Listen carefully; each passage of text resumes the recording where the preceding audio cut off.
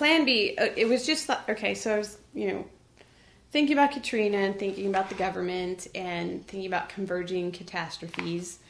I started really reading a lot of doom books, like The End of Oil, The Long Emergency, Collapse, reading a lot about the fall of societies and the sort of, coming, converging catastrophes that are in our near future. Those include, more military operations around the world conducted by our government to basically secure the oil, secure resources.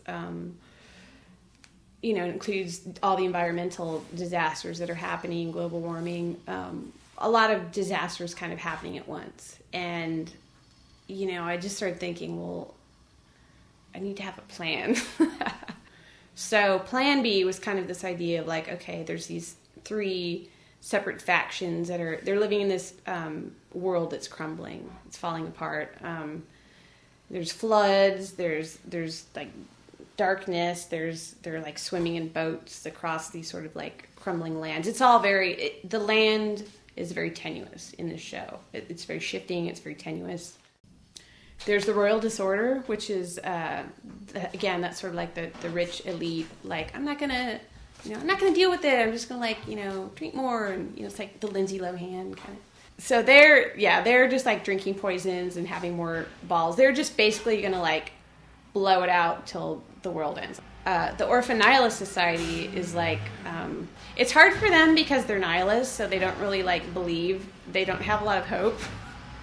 But they have like one little part of them is like, all right, let's just try. So they're trying to like band together and like, have like hideouts and create shelters and stuff, and like, they're trying to survive, but it's really hard for them because they're nihilists.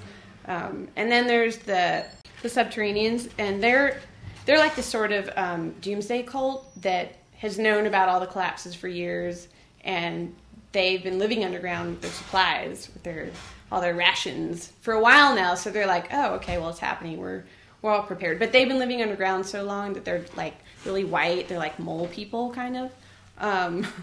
So like in a couple of paintings, they're all kind of converging together. There's like the Subterraneans and the Orphan Nihilists and the Royal Disorder, and they're kind of battling because they're, at some point they all are fighting for resources on a certain level.